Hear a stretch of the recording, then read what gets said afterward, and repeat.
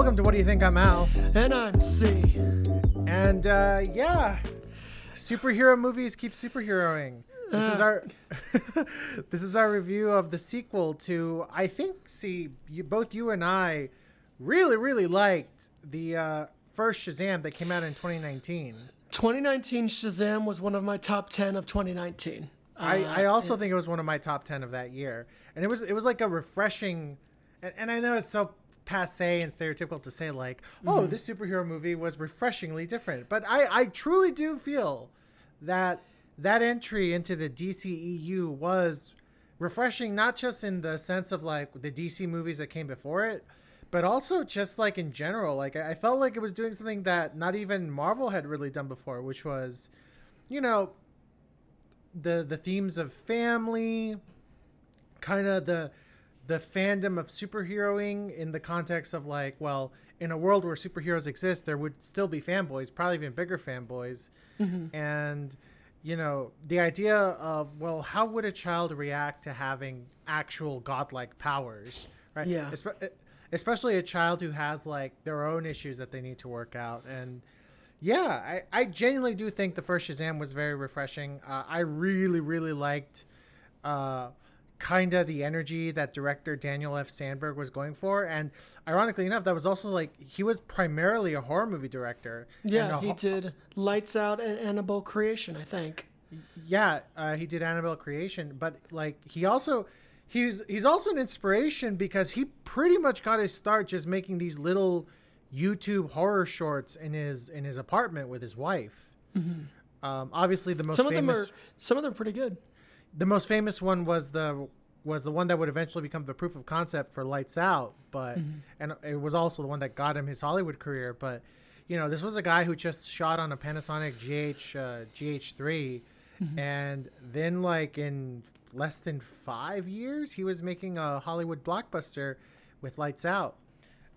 So yeah, he was an inspiration. I don't know, like right before he jumped onto Shazam, while he was directing Annabelle Creation, he made this very interesting little YouTube series on his channel, just talking about like, well, what is the practical aspects? What is the like meat and potatoes of directing a picture?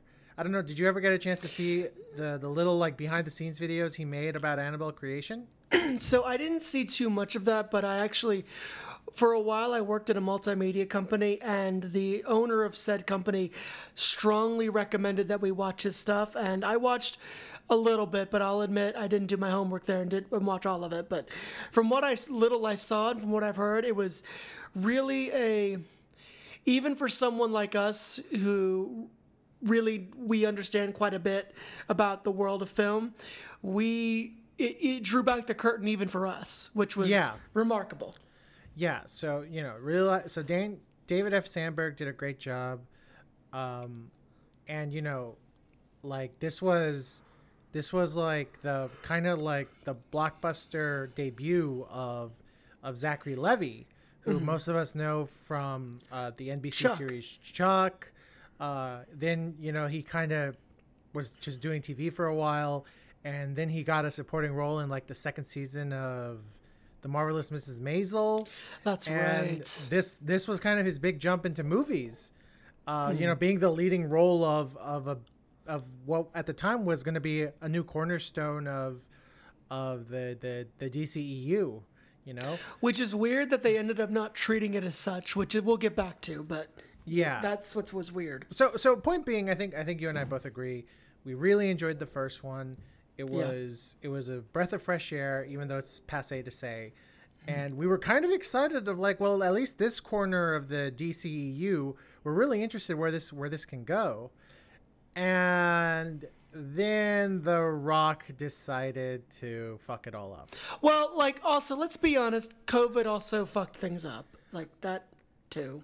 Yeah, I'm being a bit unfair to The Rock, or to Dwayne Johnson as he likes to be known now. Like, you know, it's funny. Jay would say you're being unfair to COVID, but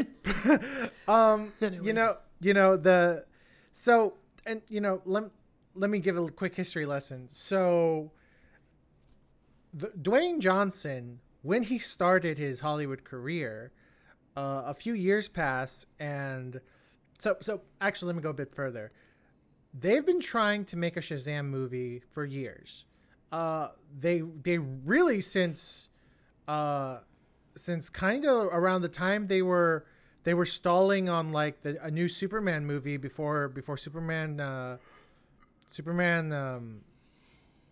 God, what was the Brandon Routh Superman?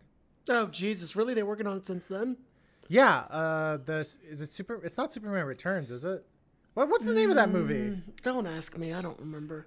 Yeah, I don't remember either. That's so crazy that was such a big, movie, and everyone was like, "Oh yeah, Superman Returns." Okay, there we go.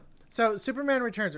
I'm sorry that I forgot Superman Returns. Well, anyway, since around right before they were making Superman Returns. They were trying to get a Shazam movie off the ground because don't they blame Superman Returns for then X-Men going down the tubes a little bit? I don't know. What I do know is that because, the J.J. Abrams Superman kind of got canned, the McG Superman got canned, that New Line Cinema, who at the time was like, hey, they can't seem to make a Superman movie. What if we... Because, we're kind of also under the Warner Brothers banner. How about we also try to make our own Superman movie, which in this case would have been Shazam, or the Captain Marvel project, as they were calling it. Because remember, Captain Marvel Shazam was a TV show that was pretty popular back in the 70s. It was. People forget there are a lot of really interesting superhero related shows that were live action and huge in the 70s. Yeah. And many of them were Marvel related. Yeah, most people remember the Hulk. Or DC, but, yeah. So basically, when they were trying to get the Shazam movie off the ground, they had reached out to The Rock at the time, who was just getting his own career off the ground, to see if he wanted to be Black Adam. They were like, oh, he would be the perfect Black Adam. The Rock was, kind of getting his start playing villains, and, that's what they were trying to go. Well, the project stalled for many, many, many years.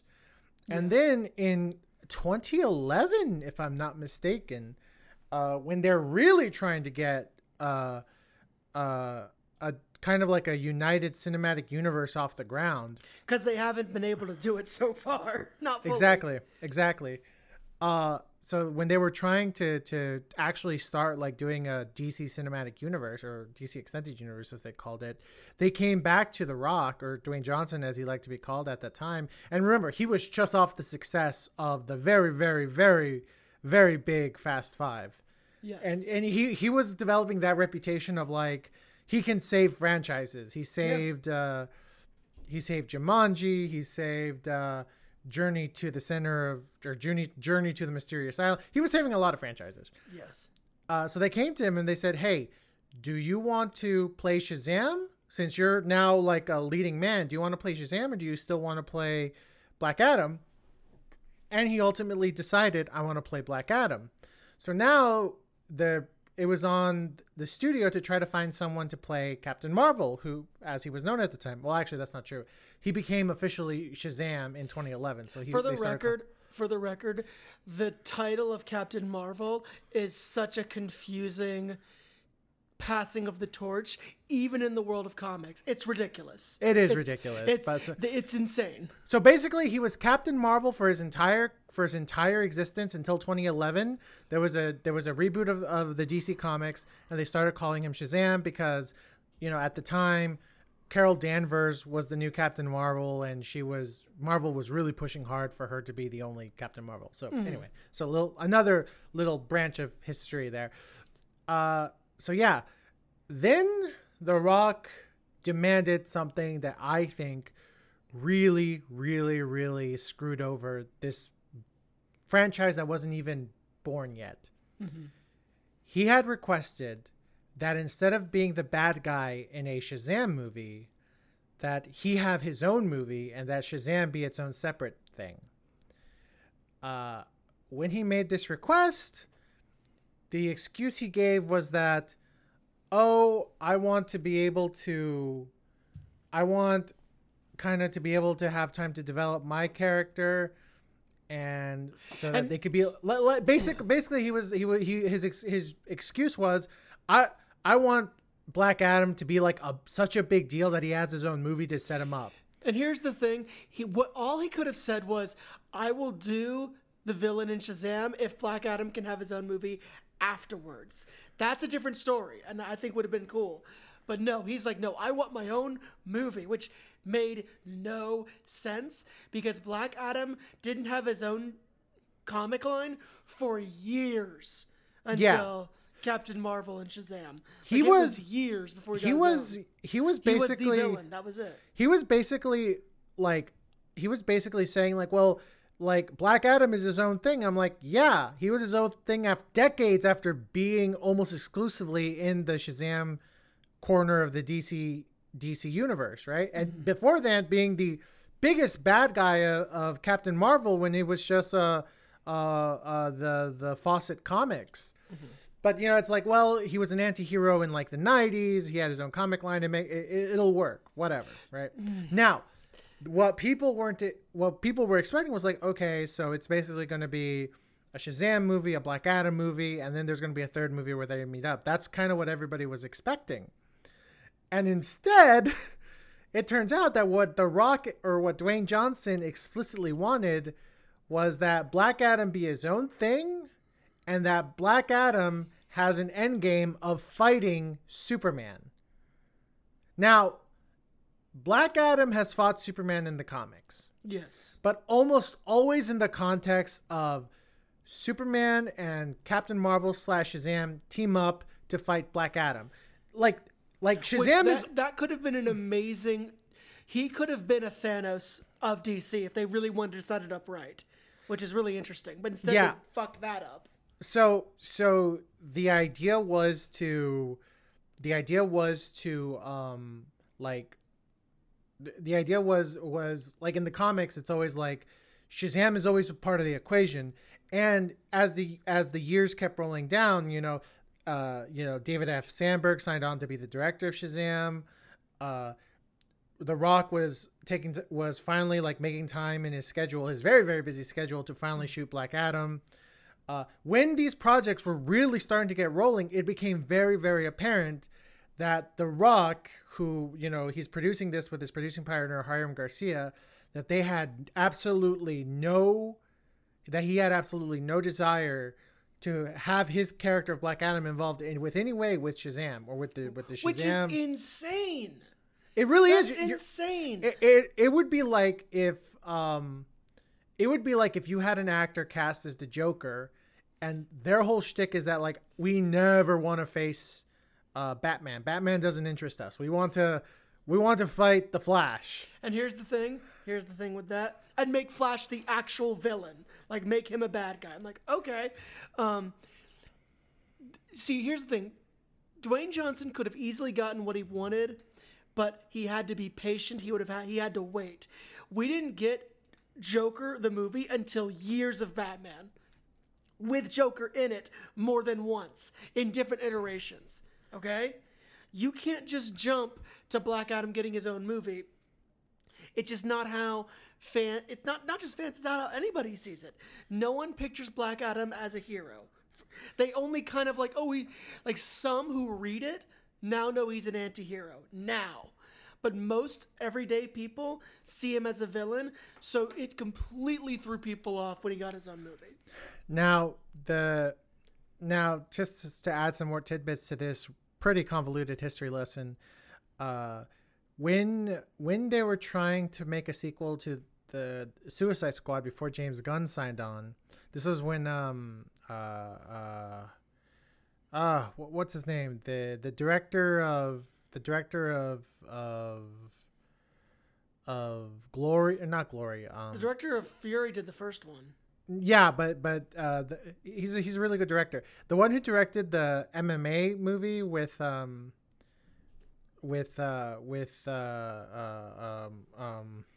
no. Well, God, Tom Hardy. Oh, Warrior, the guy who directed Warrior. Yeah, the guy who directed Warrior. He had signed on to do movie. it. Yeah, he had signed on to do the Suicide Squad sequel, and the plot for that movie was that that's how they were going to introduce Black Adam. that acceptable. that Black Adam had woken up and that he was basically about to destroy the world, and the Suicide Squad had sent in to stop him. But then Dwayne Johnson vetoed that because he just did not want Black Adam to be a villain in any regard. And listen, Dwayne Johnson is clearly a very accomplished actor at this point within the action realm, but I'm sorry, and listen, he's so much better than two guys just talking about a podcast, but who the hell do you think you are to just be like, no, he's a hero? Where? I'm so mad about that. I really am. So anyway, Shazam comes out. It's a breath of fresh air. People really, really like it. Yeah. And finally, The Rock is finally going to take the time to make Black Adam, right? Mm-hmm. We're really excited about it. Well, Black Adam comes out, and you guys can listen to our review to find out what we think about it. And besides what we think about it, besides what everyone thought about the movie didn't make money. In fact, it bombed. Even though, and this is another controversy of Dwayne Johnson, he leaked like studio box office numbers to try to change the narrative that Black Adam was a bomb. Which just got him in trouble. Yeah, that just got him in trouble and just made him look pathetic. So Black Adam is a total dud. People are not excited to see him fight Superman. They're like, that's stupid. He needs to be fighting Shazam. Like, for God's sakes, it's like at the end of Shazam, Billy and his siblings, who are also have the powers of the gods, they're in the Rock of Eternity.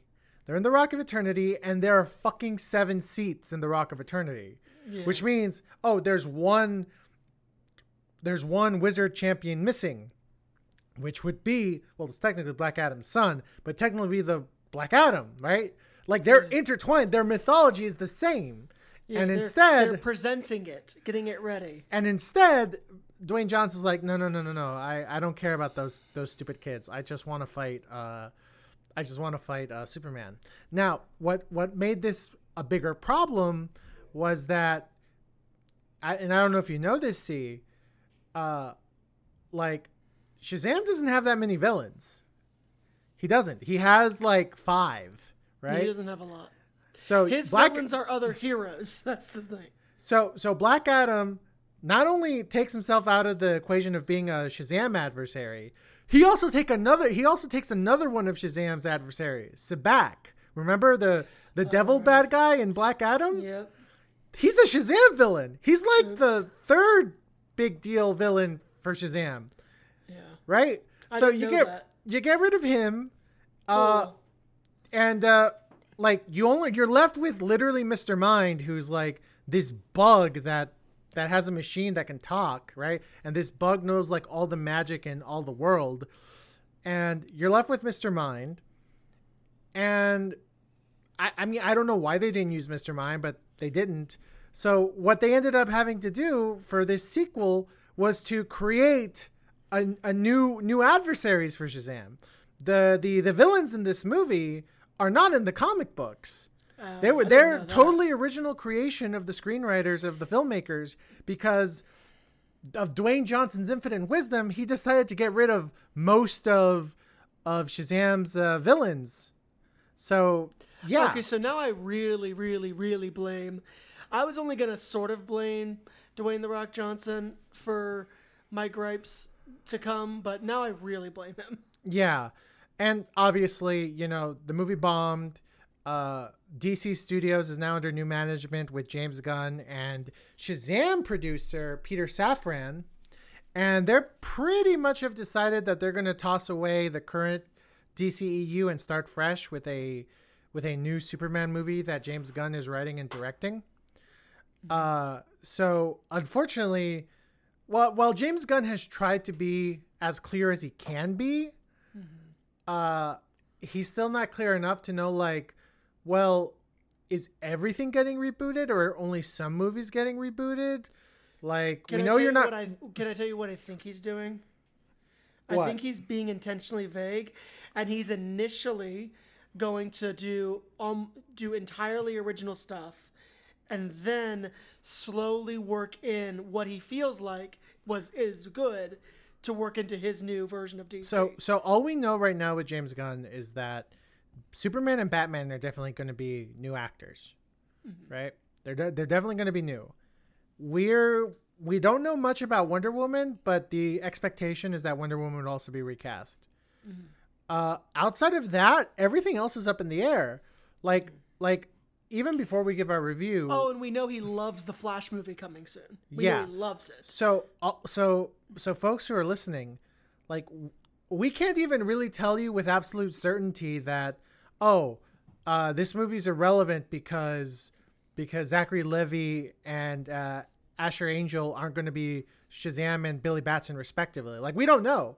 The movie makes no, like, the movie alludes that there's maybe an adventure continues sort of thing, that there might be a team up, but like, then you're like, well, is it going to be this Shazam or is it going to be like a rebooted one? We don't know, you know? Plus, the director of both Shazam movies has said that he's done with superhero movies for a while. Well, yeah. So, but him not making a new Shazam movie, like, that doesn't really answer the question of like, well, is this iteration of Shazam continuing or is it over? We don't know.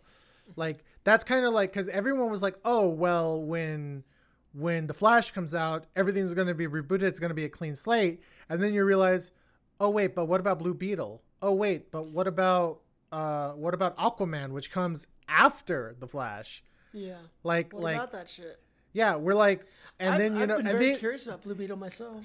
And then, James Gunn has said like, oh yeah, I'm going to be working with Margot Robbie again. And you're like, wait, so is she still Harley Quinn? That's the thing. He's picking and choosing the most popular things. Well, he hasn't even confirmed if he's picking or choosing, right? He said he's not going to. He said there's going to be a reboot, and everyone assumed that'd be like, well, it's going to be a clean slate. And then you realize like, you watch these movies and you're like, well, we know Batman and Superman are going to be different guys. But outside of that, we don't know anything else. Oh, that's another thing. We know the next Joker movie is coming out, and Harley Quinn is being played by Lady Gaga. Yeah, but we also know that that's in a separate universe. That's already been made very clear. That's all. No, yeah, it's been very. That is true. Anything the Joker movies take place in, it's its own. They're their own thing. So yeah, we've given our convoluted history lesson, maybe not as well as we can, but listen to Black Adam if you want the other pieces. Yeah. One thing to keep in mind though is that already there's been a cloud over this movie, and unfortunately that's translated to people just going like, well, this movie's irrelevant. Why would we watch it? So it's kind of bombing in the box office as well. Yeah. So that's kind of the situation it's in right now. That being said, we still watched it and we're still going to review it. Of course. So, how about this? Is there anything else you want to add, C, by the way, before? Let's just do the trailer because any other thoughts are going to tie into my thoughts on the movie. Okay, cool. All right. So I'm going to play the trailer and then we'll give our review. I'm an idiot. It's showtime! I don't deserve these powers, if I'm being honest. Like, what am I even contributing? Ow! There's already a superhero with a red suit with a lightning bolt on it. Aquaman is literally huge and he's so manly. And Batman is so cool. And I'm just me.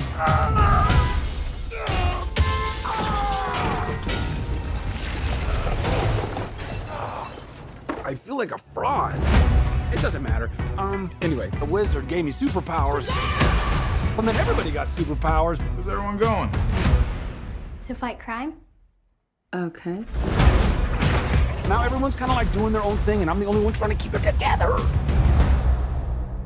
You understand I'm a pediatrician, right? Come on! Now let's get down to business. Listen to me, Billy. The fate of your world depends on it. The daughters of Atlas are coming for you. Children stole the power of all the gods. This is very personal, Billy. Look, I might not have as much experience as you, because I'm not super old like you. But I've seen all of the Fast and the Furious movies, lady. It's all about family! Family! fighting mode. Introducing the star of our show. His name is Shazam! Now let's get down to business. Your world will not survive this. I don't know how we fight powers like this. You think I know how to fix this, dude, but I really don't. Baby, everyone can be worthy. Let's give it a chance. Now go fight for your family. Go fight for the world. Hurry, step right up. You wouldn't want to be anywhere else in the world right now. I just threw a truck at a dragon. I love my life. Let's get down to business. Let's get down to business. Can I get a witness?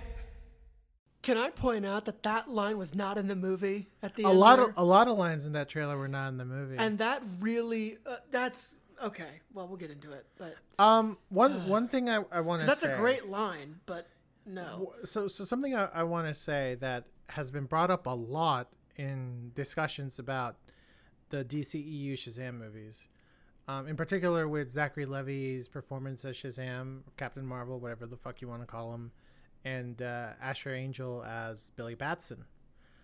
The big critique, the big commentary everyone always brings up is that Zachary Levi plays Billy as Shazam as like a very, very like a super immature stereotypical kid, right? Like a super immature stereotypical kid, and that Asher Angel, when he plays Billy, he's playing Billy as like kind of this sort of introverted, withdrawn kid who's very guarded, and like basically the exact opposite of how Zachary Levi plays the character.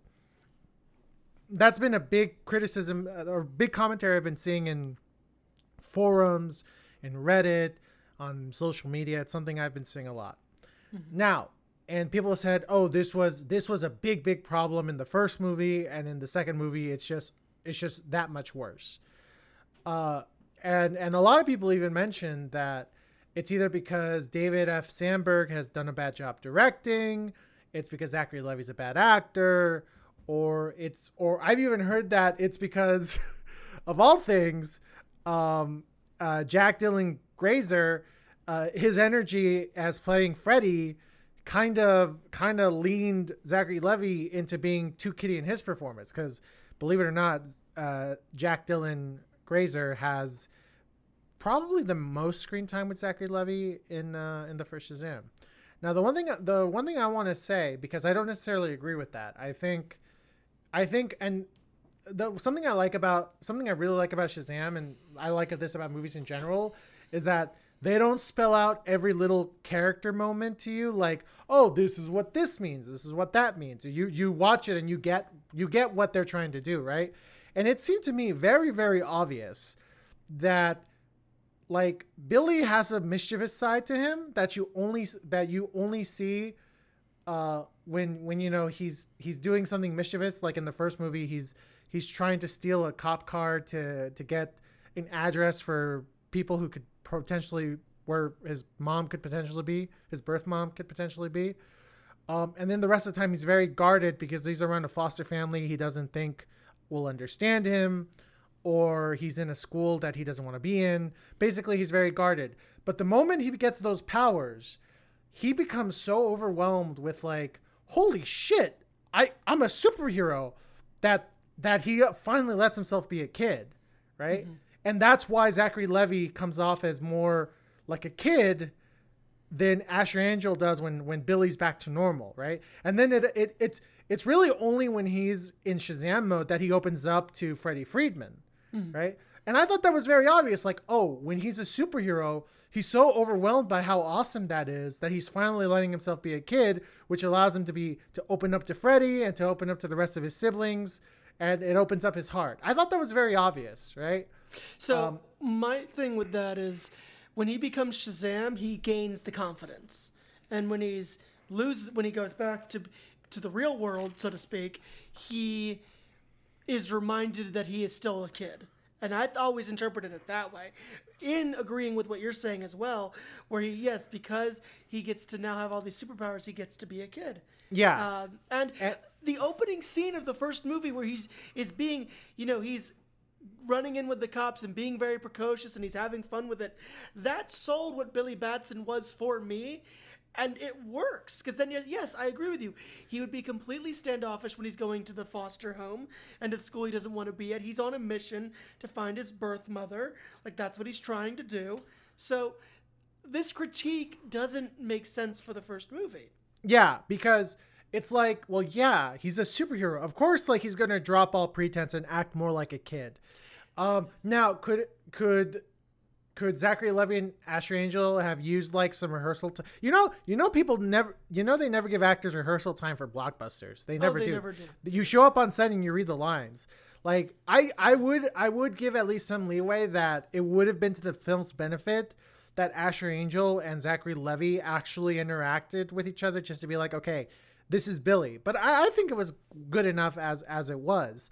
Now, in Fury of the Gods, like, that's brought that conversation back tenfold. And something I want to say, and this is kind of tying into my review, is that I still don't agree that, Zachary Levi is playing Billy Batson as Shazam too much like a kid, and Asher Angel is playing him even more seriously.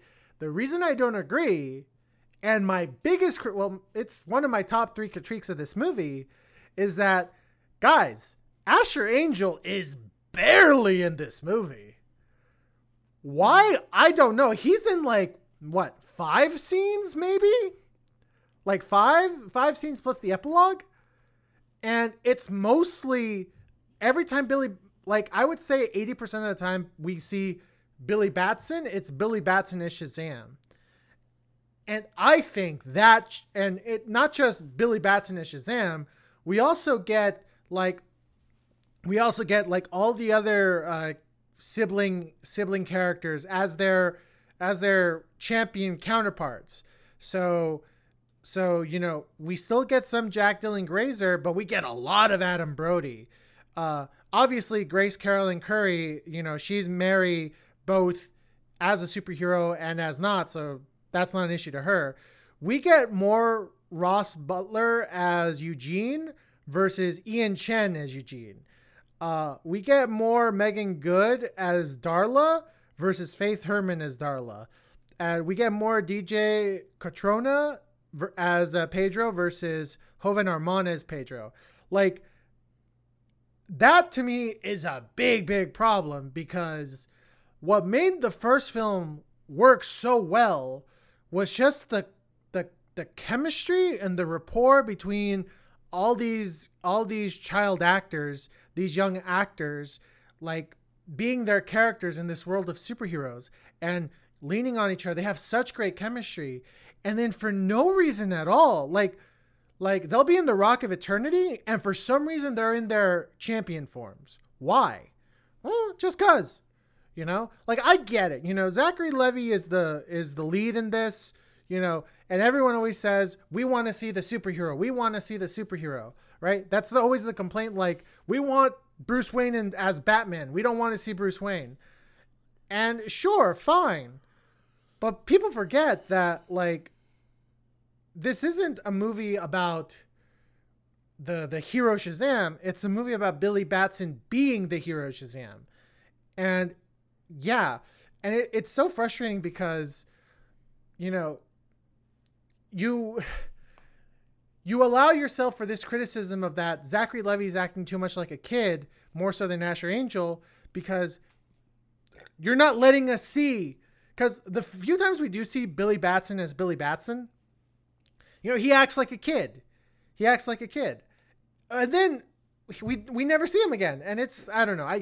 I'm ranting, but that to me was a big, big problem, that for some reason this movie decided, hey, those kid actors, with the exception of the other kid actors in the third act, we just really don't want to see him for most of the movie. And I thought that was a horrible conceptual mistake. Like, I don't know how this went through all stages of the creative process and no one brought up, like, guys, you know what worked was like the found family aspect of the first one. That's what everyone praised it for. We're kind of getting rid of it when we're having all these adults play these characters. I don't know. What do you think, C? So, okay. I think the path of using these superhero versions of these characters was unavoidable in a lot of ways because of the way the movie set things up at the end. So what I truly think is the movie promised, oh, now we have a family of superheroes. We're going to deliver on that. We're going to make sure we give that to you. And I think I didn't mind it. I really didn't, because at the end of the day, I think the actors playing the super versions of them were all good. They all played it the way they needed to play it. So I didn't mind that as much. I think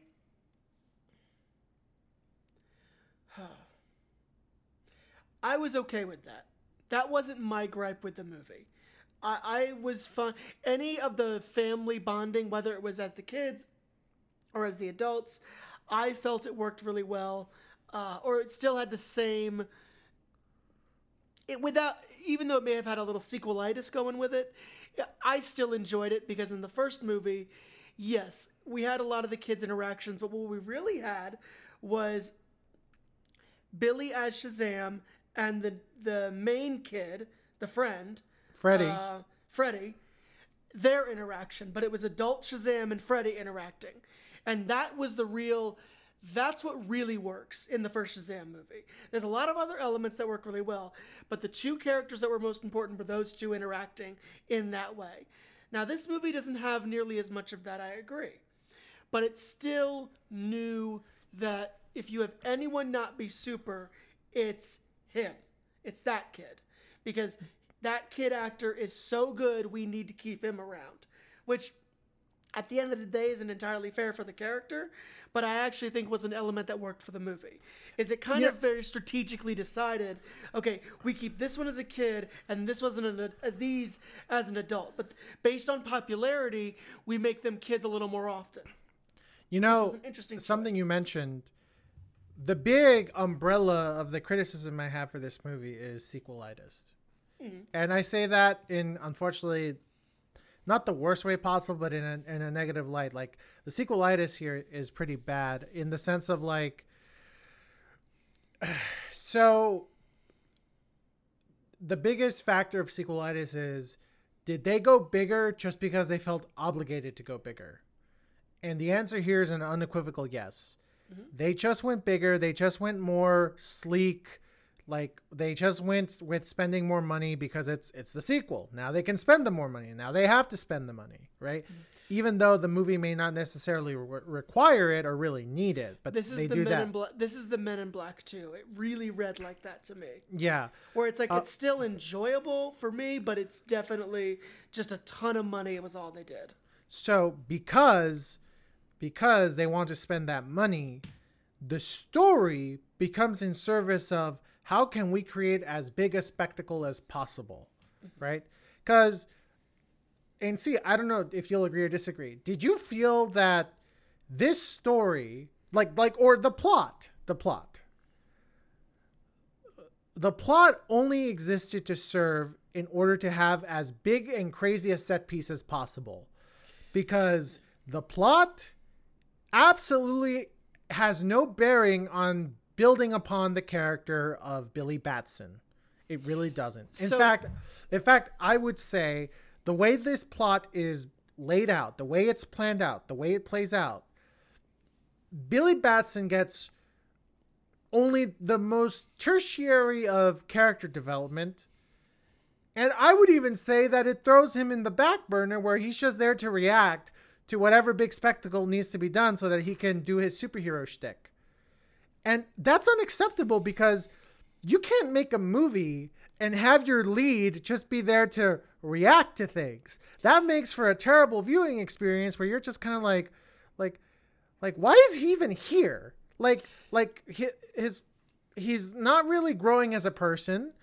Nothing about the plot or the story is kind of building him to be a better hero. And And to add insult to injury, like the supporting character is getting more character development than the lead. Okay, like but here's my thing with that. I'm just gonna come out and say it. The biggest problem with this movie are the villains. And I know that sounds like such an obvious thing to say, but you're pointing out a lot of things that I agree are problems, but I think they are symptomatic of a bigger problem. And that is, this is no shade against the actors, because they got some really talented actors to play the villains, but these villains suck. They are so boring. I could care less. Okay, about they these villains. suck. They suck. And I'm not saying they don't. They suck. They're bad. And I'm just saying they suck because they only exist to be able to jumpstart a fight scene or a spectacle that someone in Warner Brothers was like, wouldn't it be cool if we did like an Inception moment in Shazam? People like Inception. But what I would argue is, because here's the thing, what I'm getting at when I mentioned when we talked about Black Adam, is that you can tell that they wanted the sequel. They set it up that Black Adam was going to be the villain. Fine, great. I would argue that if you had the movie 80 to 90% the way it is, but instead of the plot element of what the Daughters of the Gods are doing, you have Black Adam messing shit up, you suddenly get a movie that works a lot better. Like, honestly. I disagree. I think even if the villain was Black Adam, you would still have a subpar movie because Billy Batson is almost a non-entity. Like okay, see, what do you think was his character arc? What was his character arc for you? For me, his character arc, though not well portrayed, was him learning to, in certain ways, it was him letting go of certain fear he had. Now, it was way too vague. I agree with that, because it covered from him trying to keep everybody together to him trying to still retain a family to him trying to save the day, kind of. So it was not well done. I'm not here to defend that. Oh, okay, but okay, I am okay. saying that the whole movie was him letting go. Okay. Him letting go, right? Him letting go. In what way does the plot of the Daughters of Atlas want magic back into their world? In what way would that allow Billy Batson to go from being very clingy or being afraid of either losing his family or getting kicked out, which is brought up like twice? Mm-hmm. In what way would that have him confront that fear and make him overcome it? But that's how my go on. Okay, so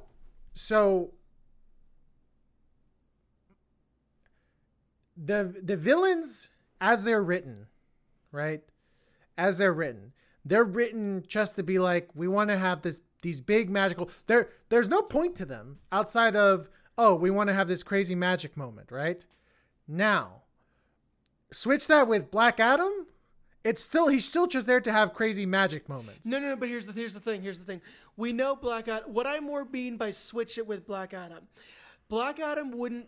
I think we can accept that Black Adam as a character wouldn't literally do what the Daughters of the Gods are doing. I'm more saying, and this is a testament to what you're saying as well.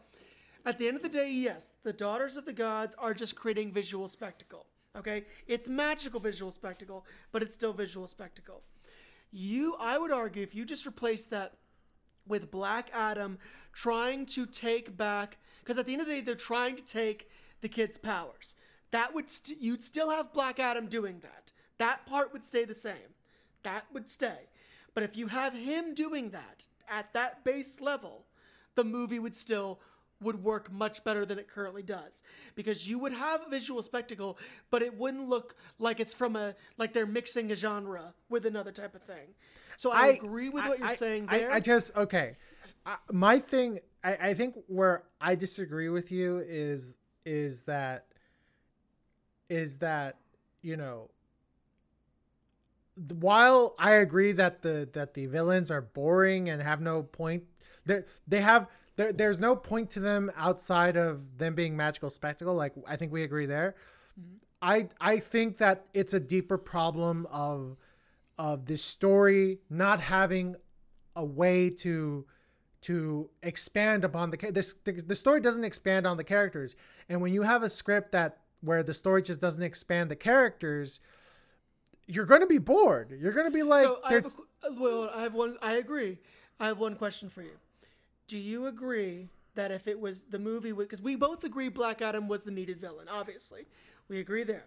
Well, I mean, if it was Black Adam, if it was Mr. Mind, if it was these made up villains for this movie. What I'm asking, I just want to ask this, genuinely asking.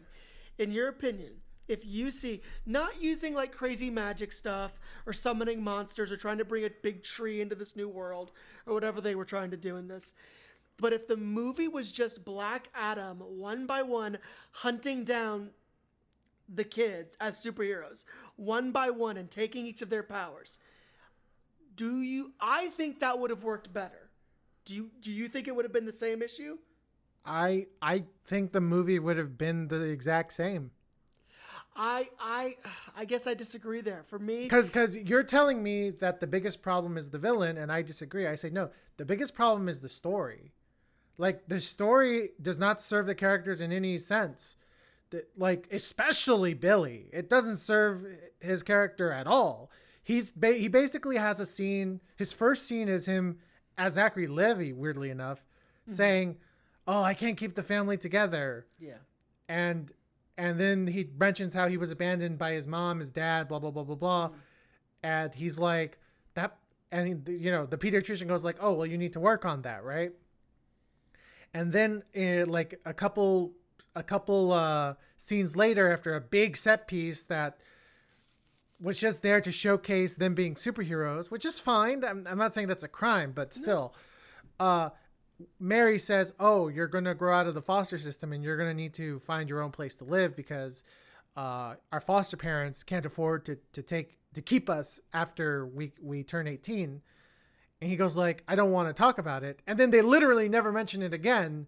And the entire plot of stopping the Daughters of Atlas from getting magic back, getting the gods' magic back, in no way does that story, the reason this movie is the story this movie is telling, in no way, shape or form, is it allowing Billy to grow and to confront his inner turmoil, right? He's just there to react. Mm-hmm. And it doesn't matter if it's Black Adam hunting them one by one. It doesn't matter who it is.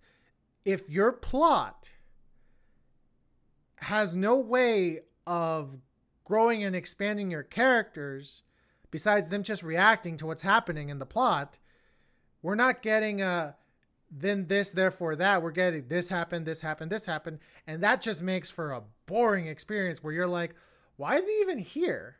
And I think that's a deeper, much, much deeper issue at play with this movie than versus the villains were boring. Boring villains suck. I'm not saying boring villains are irrelevant, but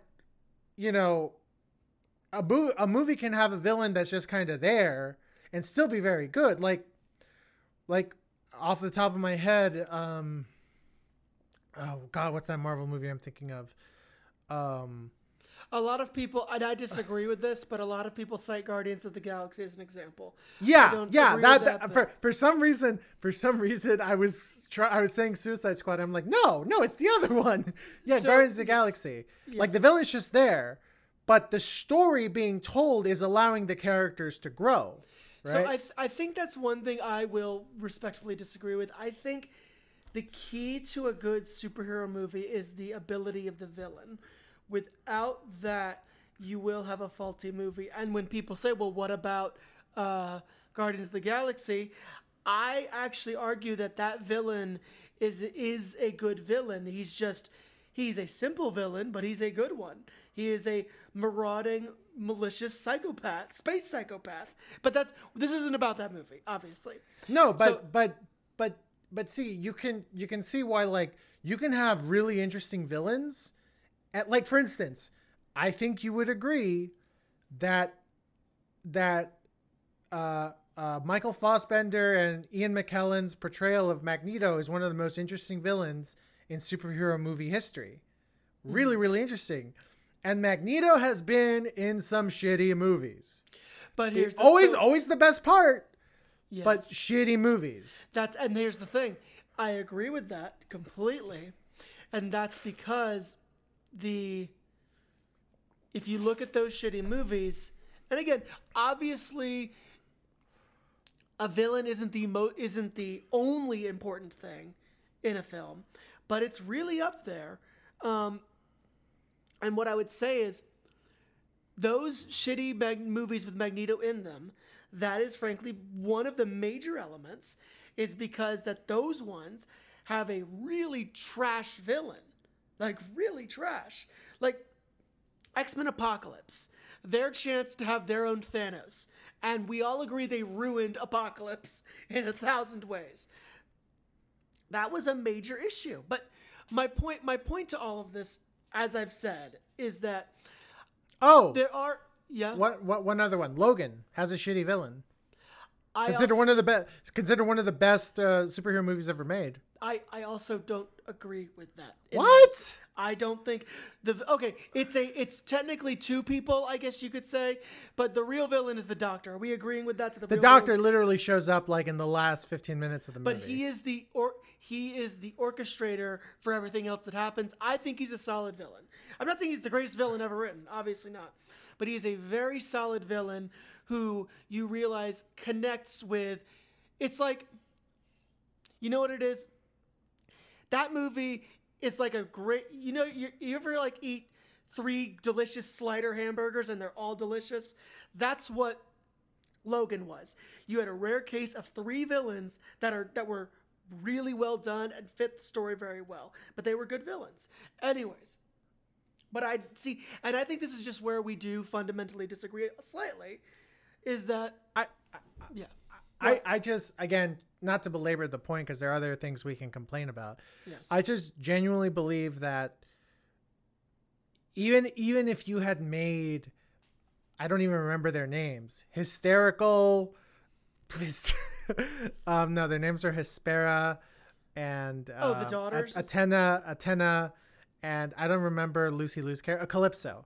Mm-hmm. Even if you had made them interesting, right, in the sense of like, maybe they had like more nuanced reasons of why they wanted their father's powers and what's back. Interesting is you see them try to do it and fail, which that's a whole other issue. Yeah, like even if like literally they had done a rewrite just to make the villains more 3-dimensional, ultimately when this movie has no way of growing Billy as a character, it fails. I think they tried to make him grow, and I agree they did it badly. I don't think they did it at all. They just mentioned it, and then he finally, like, the thing was that like they just go like, oh, you don't have to worry about that. That's not how you grow a character, by saying, oh, you don't have to worry about that. No, you have to confront that reality. But anyway, I think that was its biggest cardinal sin.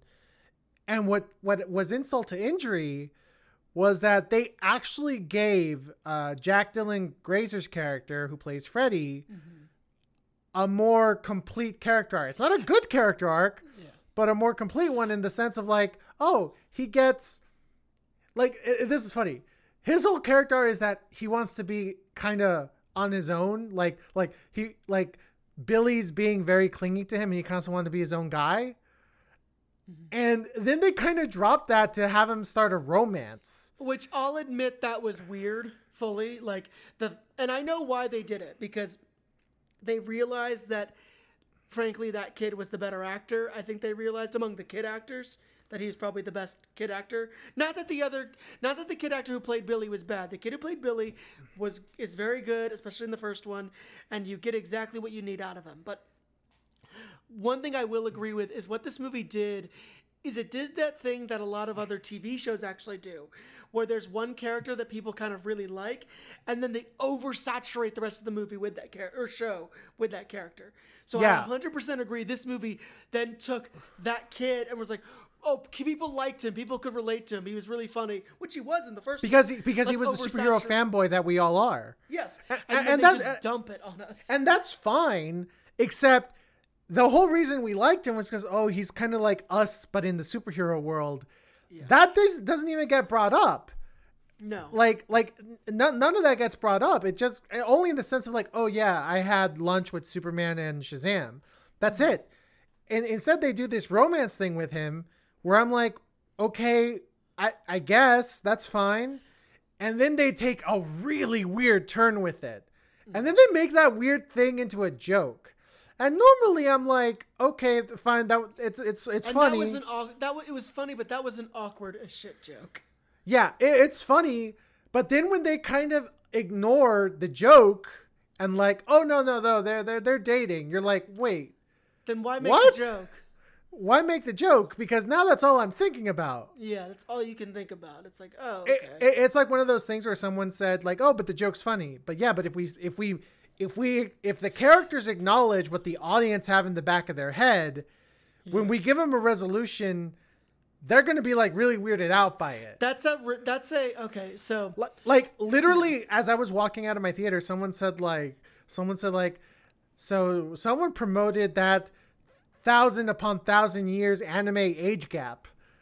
And no, they 100% did. I laughed because I'm like, yeah. And like when your audience is leaving thinking that, you never want to end a movie where your audience walks out going like, that part of the movie was really weird and kind of made me uncomfortable. No, especially if you're a blockbuster trying to appeal to all four quadrants. And then they doubled down on the joke, which was even worse. Yeah, it's that was unnecessary too. It's because I agree with that if you're gonna joke about it and then justify it, you're like, hold the phone. Wait a minute. It's like there was a moment like that. There's another moment like that in a different superhero movie, and you're like, stop. You're not gonna joke about that and then embrace it. Wait. So I agree that was very rough and weird. Yeah, but again, I totally agree with you. It was very obvious that they said, well, and no offense to Asher Angel, but Jack Dylan Grazer is the better actor. I mean, he's in a lot more movies as a lead. Or as a strong supporting. Yeah, and their mistake was that, okay, we're going to make him more... Never, even if he's a popular supporting character, never make your supporting character more prominent than your lead, right? Yeah. Especially when you give your lead nothing to do character-wise. Yeah. The other kids, they don't do anything wrong. They're just not there enough for me. I've already said that. And then the superhero version of the kids, they're fine, but like those three kids are kind of given nothing to do. And then obviously the older sister, Mary, she has the benefit of being, the actress has the benefit of being both champion and human Mary. Why did they do that? Is it because she was like older? Is that why they just went with that? Well, if you must know, the actress who played the superhero Mary apparently was very, very pro January 6th. Oh, well, that'll do that. All right. And then, I think, never mind. Okay. So Grace Carolyn Curry was in Lights Out, if I'm not, she was either in Lights Out or Annabelle Creation. I don't remember which. Mm-hmm. And David F. Sandberg, when they said, oh, the actress who played Mary's not coming back, he says, oh, well, we'll just have Grace do both. And it makes sense, she's old enough. Genuinely, I didn't have like a huge, when I saw that, I really didn't have a problem with it, honestly. I was like, I did notice, I was like, oh, wait, it's the same. Okay, sure. The only thing I'll say about her is that, unfortunately, she's also just kind of there to react and she fills the role of the smart one. Mm-hmm. And hey, at least it's something, because the lead can't even say like, well, I fulfilled this role. No, she's just there. They try to give her an arc of that, like she ended up not going to college and she kind of regrets that. She wished she could have, but then they totally drop it. Mm-hmm. And I wish they didn't, because I was like, well, that's interesting. Is she like resentful towards Billy for kind of convincing her to stay to be the Shazam family superheroes? But whatever. The actors who play the foster parents, Marta Millins as Rosa and Cooper Andrews as Victor, they're fine. They're given a lot more to do, especially in the third act. They don't do anything particularly strong or particularly weak. They're good. That I will agree with. So the emotional. So there's an incredibly powerful emotional moment that the first Shazam movie really hits home on, and you can see this sequel try to do it, and it doesn't even come close. I fully agree with that, and that does tie me in to where I see your point, where it's like the emotional growth really isn't there as much, because the big like emotional moment really isn't that strong in this movie. Yeah, not because like the first one. Because it gets brought up once, and then gets brought up it gets brought up once in the beginning, and then again just to resolve it. Like, oh, okay. And the problem is again, like you said, sequelitis. Mm-hmm. This movie, all it cares about is to be bigger than the first one. Mm-hmm. And it will God damn it, it will have a God versus champion fight scene that lasts a little too long. On a dragon. Yeah, on a dragon, because that's what people are paying to see, not to see, Billy Batson learn how to grow by having a family and kind of but still being his own man, or by having the foster parents kind of support their children into being superheroes. Fuck all that. No. We want to see Helen Mirren do a wrestling move on Zachary Levi. That's what people are paying to see. That was also weird, but okay. Yeah. One other thing I want to mention. I love Jimon Hunsu. I love him. But and I say this with a total question mark. So, he plays the Wizard Shazam. Mm-hmm. In the first movie, you are led to believe that the Wizard Shazam, after he gives Billy the powers, he dies. And I don't know about you, C. Maybe you can explain it to me. He's just not. He's just not. He's in the realm of the gods. Mm-hmm. And when Billy himself brings up, "I thought you died," like, he doesn't even acknowledge what Billy just said. He just goes like, "I'm in the realm of the gods." So I will admit, it took me a minute to remember that he died. I'll admit that. And I was just like, wait, so did you not die? What? And you might say, well, that's such a little thing, so they sort of retconned it. I'm like, no. When you have no idea of, like, well, what's the status with the wizard? Is he like in eternal torment? Is he alive? Is he dead? Can they kill? When you have these questions, and then he just ends up in the real world again, you're like, but you kind of sort of mumbled, "Oh, I couldn't stay in your world." But now you're back here. And that's not a spoiler, folks. He's in the trailer in Philadelphia. Yeah, we see him. And it's just one of these things where, again, not that bothers me so much that it's going to make me hate the movie, but it's just another sign, another red flag that the writing here, they were like, "Oh, Jimon Hunsu, people like seeing him. Let's bring him back." But that makes no sense. It doesn't matter. We're trying to give people what they're paying to see. And that's my problem. That's another sign of that problem. The fact that they bring him back, not even necessarily because he was like a memorable part of the first one, but because they're like, "Oh, people like Jimon Hunsu." Mm-hmm. And he's just there. Yeah. So that. Now, the villains. You say they're the worst part. I disagree. But holy shit, do they suck. So can I just let me take the reins on this for just a second? Oh yeah, take it away. Let me say this. So literally it's like the staff, and it's like, that's the thing I forgot about. Like, not forgot about, to be honest. Okay, fine. But it's like the fact you knew they had to include the shot of him from the first movie breaking it in half, because the director knew audiences aren't really going to remember that part entirely.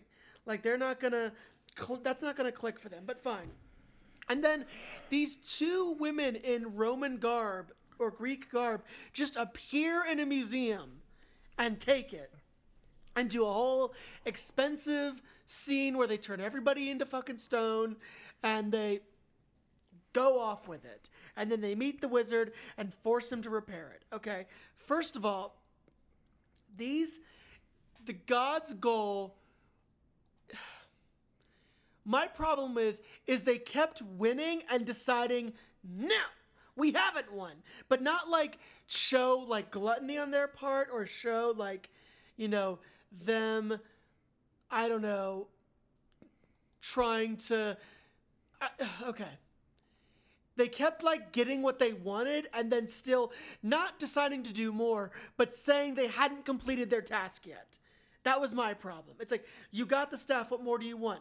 Well, now we need the kids' powers. Like, okay, you pretty much have that. What do you want? Well, now we have to plant this tree. Why?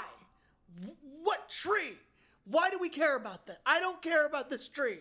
But now we care about a tree that you're going to plant. Oh, and now there's deception because you want to be like a Greek tragedy for a second and have like one of the goddesses betray the other? I'm not buying it. Oh, and you want one of them to date one of the kids? Sure.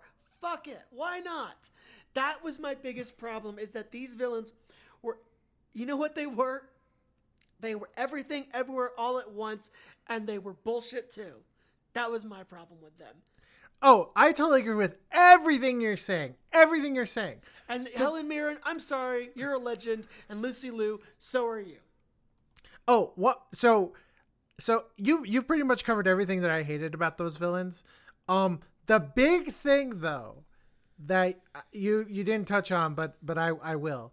The big thing is that you, like you said, they always kept wanting more and more and more. And what made these villains so hard to kind of understand them is that you're like, okay, you want the staff. Why? Reasons that you're like, well, I don't get how that works, because what the movie, all the movie cares about is spectacle, right? That's all it cares about. So when all it cares about spectacle, like, say what you will about Marvel movies, say what you will. The one thing you cannot give Marvel shit for is that they at least make sure that every corner of the universe follows consistent laws, consistent rules, right? Magic sometimes works this way. Sometimes to their detriment, but yes. Sometimes to their detriment, but there's always rules, and they all kind of make sense, right? Like Doctor Strange is magic. That's magic. What Thor does is advanced technology, blah, blah, blah. And there are rules, and they follow them, and you at least are like, okay, this is how this works, this is how that works. So Shazam Fury of the Gods doubles down on the fact that like six of the 7 letters of Shazam are in reference to Greek/Roman gods, right? One of them is a Jewish king, but whatever. So now Shazam Fury of the Gods is firmly in the Greek/Roman god mythology territory, right? Okay. And guess what? There's another superhero that deals firmly in Greek/Roman god mythology, Wonder Woman. And because everybody's seen Wonder Woman, because it was ironically one of the better superheroes movies of the last decade, we knew that Ares killed all the gods. Right? There was a backstory. There was a history, right? There was a history lesson. The gods got together when Darkseid came to Earth, and then after Darkseid left and the gods ruled man, and then Ares got prissy and decided to kill all the gods. And then he was the last god left. So there's a backstory, right? Shazam decides to go like, so yeah, there's these 3 goddesses that are just here. And you're like, wait, but I thought Ares killed all the gods. Oh, not and the wizard. Ones. Oh, and the wizard stole these 6 gods' powers. Zeus, Atlas, Achilles, Mercury, and who am I missing? And Hercules. And you're like, And you're like, wait, but I thought Ares killed those gods. So you're saying the wizards stole their powers and now they're dead? Ares killed them? Like, that's not fair. So basically,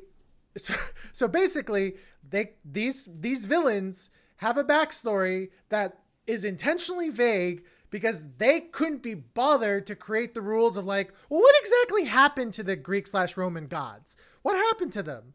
And how is it that the wizards have their powers, right? If you had Shazam fight Black Adam or someone else, these questions didn't need to be answered immediately. But you decided, okay, we're going to have the Daughters of Atlas. Okay, so you got to tell us what's their deal. And instead they're like, oh, they're mad that the kids have the powers of their dad. Oh, and then like their world is kind of dying, but who cares? And because clearly they don't. Yeah, like the whole thing is that you're kind of like, I don't get, because these gods are obviously related to the gods that Wonder Woman's related to, and you guys told us this happening to them, and now you said that you don't say what happened to them, you just say their powers got stolen and their world is dying. What? And, there's this apple that we now care about for 5 seconds, and then we don't care about it. Yeah, their motivations are murky because no one at Warner Brothers could be bothered to be like, okay, guys, if we're going to go knee deep, if we're going to go whole hog into this Greek mythology thing, we gotta write out the history because this is intertwined with Wonder Woman. This is intertwined with Aquaman.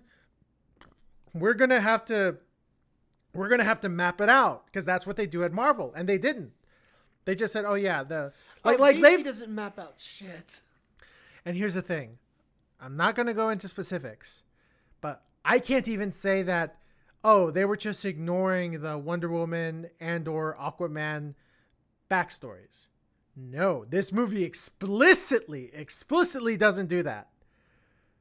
And then you're just left wondering, so what the fuck is the deal with the gods? You tell me they're dead, that Ares killed them all, and now it's like, no, there's these 3 random goddesses and they're like soldiers. Are they gods?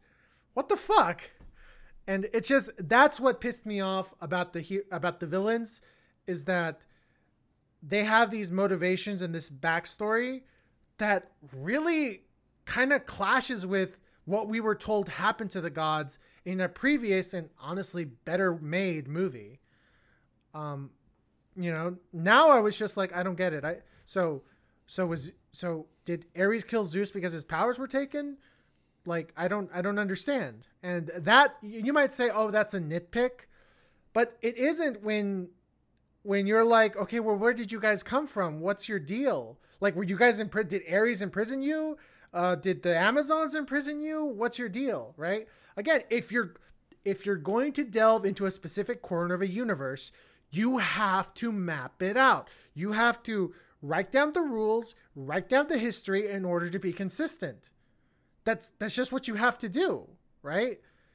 And DC didn't do that because they were being lazy, because they just cared about making a spectacle. Now, when I go in, so Aquaman's about the Lost Kingdom, right? So my understanding is that was a kingdom that was trying, in the comics at least, my understanding is that was a kingdom that was trying to find Poseidon in order to get all of Atlantis back into its former glory. Now I'm like, well, if because their story has to do with the Greek mythology again, are they just gonna be like, well, it's whatever. We don't map this out. It's gonna be deleted anyway. Who cares? That pisses me off. Me off. I know. Maybe it is a nitpick, but that pisses me off that you couldn't even take the time to be like, well, how would this fit with what we already said in Aquaman and in Wonder Woman? They don't even do that. Are you more mad that this was such a letdown because the first one was so good? Yeah, and what made the first one work so well is that it knew, let's keep it small scale, let's not go big, because at the time, they still didn't know what direction the DCEU was going. It was, what's funny? It was also in a scary state, and it is in a scary state now. The DCEU, as we know it, is always in a weird flux state. And I think people know that, but don't always talk about that fact. It's like, literally ever since Man of Steel, it's been like, well, we're kind of doing this, but we're kind of doing that, and like this moment works, and that. And what the first always like Shazam that. did really well was like, okay, let's keep this in its own corner. The only references are through the fanboy that is Freddy. And let's not try to make the Shazam story so big that it brushes up against Wonder Woman or Aquaman. Because yes, Shazam historically, most of its mythology comes from the magic of the gods, right? So I never had those questions of like, well, how did the wizard end up with the power of Zeus and et cetera, et cetera, et cetera, right?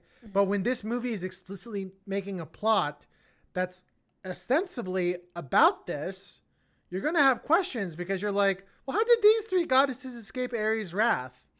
No one Right? seems to care. They don't Right? seem to care. And you don't, and then they're like, oh, gods can die. And you're like, okay, so where do you go?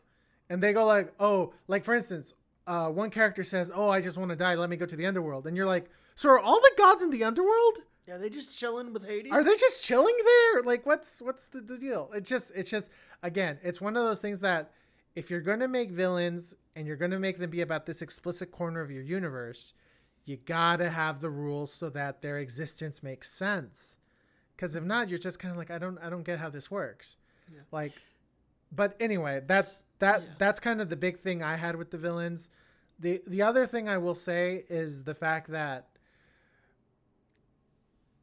how do I put this? Well, you mentioned it, but I'll try to add a little bit of it. The villains then have different agendas, but it literally comes out of nowhere where you're like, wait, this is just coming up now? And then it just runs with it when you're like, this makes no sense. Like you're just saying like, oh, I have this problem with this. And Just it's like because you didn't hint at that really at all. Or even that, you're like, you could have had interesting villains if you had this disagreement exist from the beginning, and then the climax is literally the apex of that disagreement, where you're like, oh shit, who's gonna get, like, which way is this gonna go? Like, that's a great way to create tension in a story, where you're like, how is this gonna go? Who knows? Oh shoot, it went this way. Instead, they're like, I think this. Where the fuck did that come from? That I agree. With the moment she goes, I want to do this, and we're being vague, yes, just in case, but yeah, I want to do this, and then takes a certain action, you're like, where did you get that thought? And then just to add on top of that, the third act is just CGI garbage. It is. No, I agree with that. It is. Too much. It's and here's the thing. This movie's all about, we want to create big spectacle because we're spending more money. And I'm like, well, you didn't spend enough. The CGI looks like shit. That's another problem. It's like, wait a minute. What the fuck? So I will say this on a side note. I was a personal fan of the Sinbad cameo that was in there. So let me just mention that real fast. But otherwise, my sentiments are what they are so far. The only thing I can say that I appreciated about the third act was that I thought this was product placement. And I thought, okay, this is funny product placement. Turns out it was like a joke they had in the script because one of the screenwriters was like, one of their friends heard them say a certain ad phrase followed by motherfucker. And they thought it was the most hilarious thing in the world. Yeah. And they were like, I'm going to put that in this movie. Yeah. And Skittles was like, okay, we're fine with that. Free advertising. Skittles is very chill about what you advertise with them, famously. They're super chill about it. It was funny. That being said, the moment Skittles will say the phrase, contract the rainbow, taste the rainbow, you know they'll do whatever they want. I will say this. The only element about that thing, or not the only element, there were a lot of things I didn't like. But the one thing that really bugged me is that they have a character who has a favorite type of, I guess you can call it magical being or monster, whatever. Yeah. And they bring it back for the third act. And they basically were like, how do we make this thing be really, really scary? And to me, it just looks stupid. No, it did. I was actually hoping it would look like the way you imagine it to look, but it's actually terrifying. That would have been cool. But instead, it's like, no, let's make it scary. And you're like, why? Or make it what we think scary is, and what they think scary is you make it black with black eyes. And I'm like, do that. And I'm like, no, like try to make it like how the old French myths had it, and that'd be cool. But they don't do that. So that bugged me. I was like, oh really? This, because I was like, okay, they're gonna make it look scary. Let's see what they do. And it's the laziest way to make something scary. Make it all black with black irises and just bigger than normal. Bigger than normal and weird vine things. It's like, all right, really? Anyways, having said that. Oh, one last thing. Yes. One last thing. The ultimate resolution to Billy's character, like in execution, is just, you're just confused. You're like, okay, he wants to do this very noble superhero thing to do. That's fine. It's not really earned. He just goes like, oh, I need to do this. And everyone treats it like a big deal. And I'm like, it's not earned. Like you haven't grown as a character. You literally just saying things that go like, I need to do this. And if it's not earned, an audience member is not really going to feel much for it. Like say what you will on how stupid it was. Batman flying off with a nuke in The Dark Knight Rises is fucking earned. Oh no, it's fucking earned. Yes, that's the only reason why we accept certain things in that. Like fucking say what you will. Even Henry Cavill getting nuked in Batman v Superman, it's still earned. Barely, but earned. Barely, but it's earned. Yeah, because we love Henry Cavill. Jason Momoa getting the trident, it's earned. We see them go through something, learn and become a better person, and that's the fruit of their labor, right? Like, I'm sorry, Billy Batson saying, I'm going to do the superhero thing, it's not earned. You don't feel anything for it. And then, to add insult to injury, they punctuate it with kind of a joke at the end. Yeah. They do a like, oh, I had something in my mouth. Oh, that's so disgusting. And I'm like, I never for once felt that this was real. And when you punctuate it for a joke, I just get even angrier. And that, again, comes from the fact that I don't know why you'll give your supporting character some form of character development, but not your lead. And when you expect our lead to do something that's supposed to tug at our heartstrings, don't be surprised when we're like, well, no. And then don't expect us to be annoyed when you decide, oh, I'm going to make a joke at the end of it. Like, no, I'll be even more annoyed. I mean, Marvel has been guilty of this for a while. You should know better, especially because the thing Billy does at the end of the first one is so fucking earned. It's so earned that he realizes, I can't do this alone. I need my brothers and sisters to help me. And when they defeat Dr. Sivana, it's earned. You see the pride in their faces that they worked as a team and beat the villain. That's an earned moment. That's what made that movie so good. The thing he does here, you're like, yeah, you just kind of were like, I need to do this. And you expect us to believe that you really grew as a person to realize you needed to do this. Like, no, movie, no, you're wrong. I don't know. Do you have anything to add to that, C? I do not. I think you've summed it up there, quite honestly. But I am ready to give my final verdict on this thing. Please do. This was Sequelitis, the movie. And that's what I give it. Sequelitis, the movie. You don't have anything else to add to that? Because, okay, my reasoning is, at the end of the day, the good moments in this movie I felt were still good. I felt the camaraderie of the kids, whether it was them as the kids or them as the super beings. Those moments still worked. The acting was still very good, which is what I remembered from the first one. But I acknowledge I'm sort of pulling at the love I felt for the first movie a lot. So I give it Sequelitis, the movie. I will say, I when it comes to superhero movies and seeing them in theaters, of course the experience will be in some way enhanced by seeing it in a movie theater. But you do not have to see this in a movie theater. You should. I hope you saw the first one in a movie theater. But if not, check that one out. I will add the post-credit scene is really, really, really, really lame. Like, I genuinely hated it, I'll admit. There are two, by the way. I didn't stay for the other one. I didn't care. The second one is really just...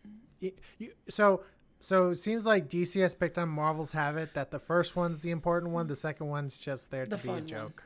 Yeah. But the thing is, the first one seemed kind of like a joke. Seeing as as you've pointed out, the future of DCEU is so up in the air, it's crazy. So not to get into specifics about it, but people have said that because of who's in it, that means that Zachary Levi's still going to stay on as Shazam. Like, the directors literally said, like, don't put any stock on who's in that post-credit scene. We literally had to do a last-minute switch of the characters. And I think it's because of, again, Dwayne "The Rock" Johnson. Yep, that I believe. Yeah, and kind of going to my rating, I've said so much that people probably think, he's gonna say this sucks. I don't think it sucks, just because when you watch something that sucks, you're like mad, like legitimately mad, right? And I wasn't mad. I was just kind of like, oh God, that was a really bad case of sequel. Like, I just felt bad. I felt bad for the movie because I could genuinely see that Zachary Levi, Asher Angel, for what little he's in there, Jack Dylan Grazer, the rest of the cast. They care. You can They tell. care. They care. It's just that, unfortunately, the writers could not think of a story that was organically grew and expanded upon these characters. They probably just heard the exec says it needs to be bigger. It needs to be bigger and louder. And that's what they went with. And they never even found a way to justify it being bigger and louder. We want to have a big tree. Yeah, we'll have the goddesses want this apple. Should we explain how this apple works in relationship to the universe of the DCEU? Nah. Fuck that. Yeah. Why, guys? Why would that fucking matter? We need a villain. Let's create the Daughters of Atlas. Didn't Ares kill all the gods? Fuck it. No, fuck it. No one's gonna question that. Who's gonna question that? These are comic book movie fans, guys. You should know they question everything. Yeah, that is one thing. How is it that so many times, so many comic book movies really look down on the fans? It is pretty crazy when that happens. Especially so often. Especially when everyone in this industry knows that the comic book fans will nit and pick and find any little thing to be mad about. That's just how they are. I will add that's maybe why they've completely decided to say fuck it to them, because they've decided, well, you can't please them anyways, which isn't true. You can, but okay. Yeah, you can. And it's that thing of like, we don't have villains because of Dwayne "The Rock" Johnson. We'll make some up. But didn't Ares kill them all? No one gives a shit. No, people, they do give a shit. Let's just kind of have Asher Angel come in for 3 days of shooting and then just have Zachary Levi do the rest of it. Because we're paying him. Why would Billy Batson be Shazam, like, even in his off hours? Because go fuck yourself. Because go fuck yourself. Yeah. Like, let's give Freddy a girlfriend. But we're not doing anything with Billy. Wouldn't it make more sense because he's the lead to give him a girlfriend? And then they'll just be like, shut up. Shut up. We don't want to have Asher Angel here for more than 3 days. Yeah, Jack's already going to be here for like a month long shoot. So we'll just give it to him. That is true. I agree with that. I do agree with that. And you know, it's again, that's just not the way you make a movie. That's not the way you write a script, guys. That's just not. This to me, and here's the funny thing. The set pieces, the CGI is bad, but you can totally see David F. Sandberg's creativity in creating and executing these set pieces. You know, like believe it or not, the way he decides to believe present it or not, I would have wanted him to make the new D&D movie based on what I saw. Honestly, Yeah. He has really interesting. He has a really interesting. And most horror directors do have a really interesting take on action, and I appreciate that. Like, he said he wanted to go back to horror. I'm like, I wouldn't mind seeing you make a martial arts movie, dude. Oh, like the fight scene was too long, but what I did see, I was like, this is actually really interesting. But still, yeah, this to me, it's such a, it's a meh. It's a sequelitis sunk meh. And that's through no fault of the actors. I strongly believe the actors are not to blame for this. It's not Zachary Levi. It's not Jack Dylan Grazer. It's not the director either. It's not the director. It's the writers. And listen. And Dwayne The Rock Johnson. Listen, Helen Mirren, Lucy Liu, and Rachel Zegler, who, this is the first time we've mentioned Rachel Zegler. They're not bad actresses. No. Their roles are badly written. Their roles are badly written. Their motivations are non-existent, that they probably made it up on the spot, and the editors were like, we got to find a motivation for these characters. And they were like, we found one. No, you didn't. They found the motivation in post. Yeah. Even though I disagree with you, see, that the villains is what made this movie so bad, I still think the villains are bad. I see what you're saying. I know. Yeah. I understand. Yeah. So yeah, this is a sequelitis sunk meh. David F. Sandberg is not returning if they do decide to continue on with this version of Shazam. It will not be with him. I really hope they're willing to find new writers. Because listen, no offense to Henry Gayton, he wrote the first Shazam. He did a great job. He figured it out. What happened? Well, he was teamed up with Chris Morgan, who is famous for writing the Fast and Furious movies. Well, there we go. Now we understand the problem. Yeah. No, here's the thing. You're like, okay, Chris Morgan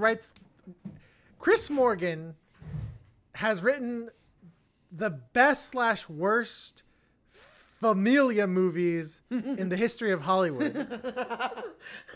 And this movie is totally lacking in quote-unquote Familia moments. Yeah. So I'm like, dude, did you just were like so busy writing the last Fast and Furious movie, Fast and Furious 11, that you just had no time to write Familia scenes for this movie? Or were they all cut? I don't think they were all cut, because David F. Sandberg knew the reason David F. Sandberg signed on to the first one, because he really liked the angle of found family. It really spoke to him. So I don't know what happened. I don't know what happened. I really hope if they continue this, they because they're going to find a new director, they find a new writers or writing team to remember. Watch the first one again. Remember that what people loved about it was these kids being a family and learning to be heroes together. It was Billy learning to be part of a family and see where you can naturally take that growth. Characters can always grow. There's never an end point for a character, because there's never an end point for human beings. There's always a way to grow. Writers know this. So don't ever say like, well, there was no place to take the character. There's always a place to take a character. There's always a place to take a character. You just got to be willing to find it. And I just don't feel like the writers either didn't want to, or more than likely were just not allowed to. I've said my piece. Well, I'm glad you have. And so, yes. Yeah. I was just going to say, this has been What Do You Think? Oh my God. I'm Al. And it's almost midnight. And I'm C. Good morning. Good morning. Good night, everybody.